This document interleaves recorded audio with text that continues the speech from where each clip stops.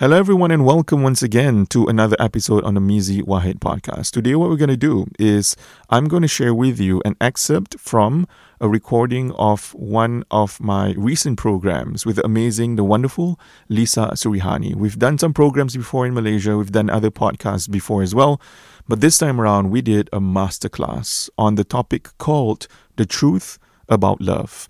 It has 15 sessions, each one of them between 45 minutes to an hour long. You can watch them on video. You can also listen to them on audio.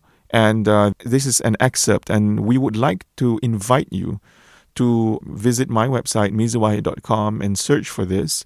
And you can purchase it, and then you'll be given access to listen to or watch the entire 15 episodes. We cover everything from defining the meaning of love, loving yourself, finding love, keeping the sparks alive in a long-term relationship, healing from love, thriving in love, and all of that. You know, there's a bunch of very interesting stuff we discussed and some very heavy content as well.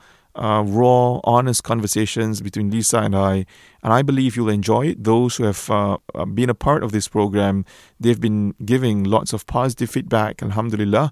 So, check this one out, and if you love it, visit my website, miziwahid.com, to make your purchase today. All right, thank you so much, and enjoy. I think that's where we need to look at self-love from a different lens, right?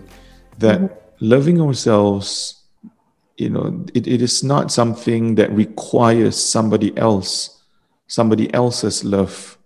Loving ourselves really means that we look at ourselves, look at the qualities we possess, look at the talents that God has blessed us with, and any other gift, abilities, and so on and so forth, and just say, wow, mashallah, Allah has blessed me so much. I'm good at this. I'm accomplished there. I've achieved so much in the last 5 years. I've completed my master's degree.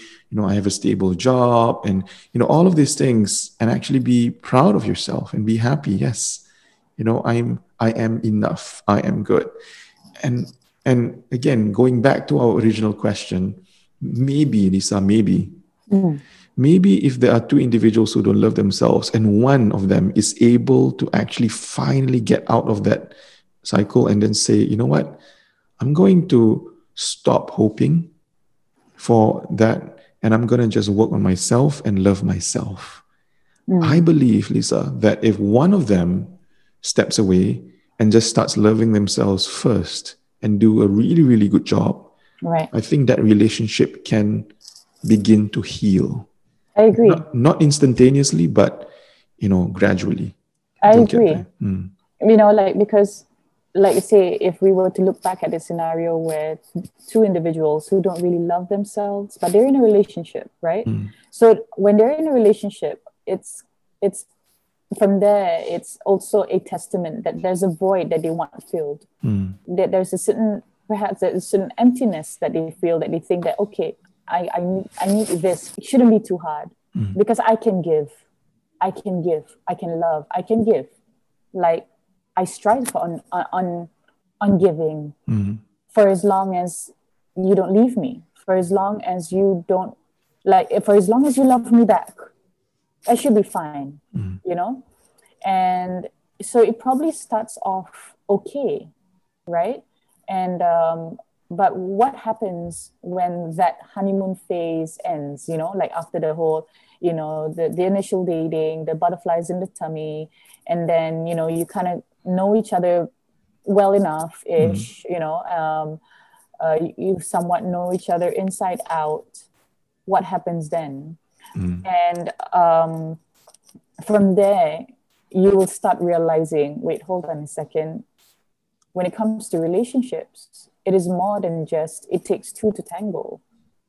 And, then you start realizing, all this while I've been thinking, as long as, I love him and he loves me back, it takes two to tango. Shouldn't that be enough? Itself be enough for the relationship to be able to sustain and succeed securely you know, and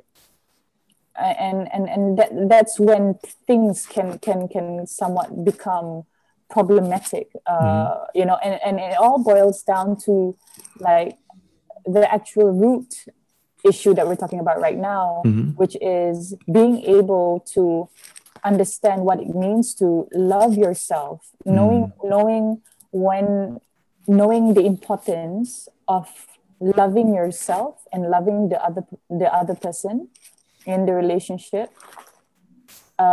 is important to be, for both of that aspect to be present and balanced. Because I mean if it had to be argued, I think it can be a tricky balance. So where, okay, for example, like if say you've got a person who loves him or herself, right? And then in time, you will have to learn to understand when it is too much. When is it too much when it comes to loving yourself to the point where you don't realize you're actually being selfish in the relationship? Yeah. So that is also a balance that you're going to have to learn. And that comes with experience, that comes with maturity, that comes with communication. Yeah.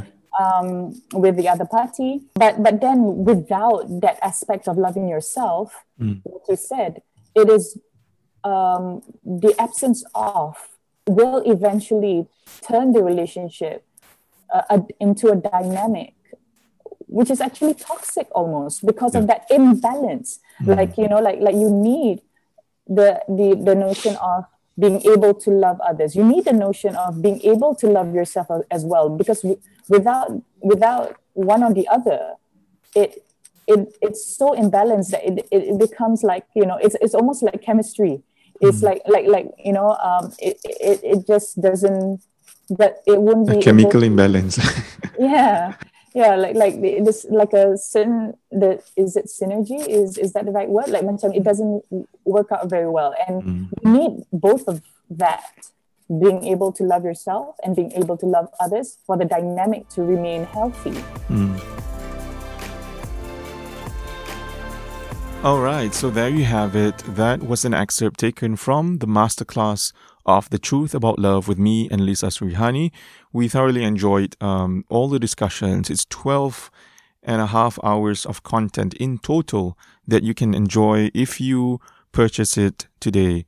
So what are you waiting for? Let your friends know about it. You can even purchase for a loved one. You know, you could purchase for a friend, purchase for your spouse, and let them enjoy it. Surprise them with this wonderful gift of love, almost literally, right? So thank you once again for tuning in. Until the next episode. Bye-bye. Take care.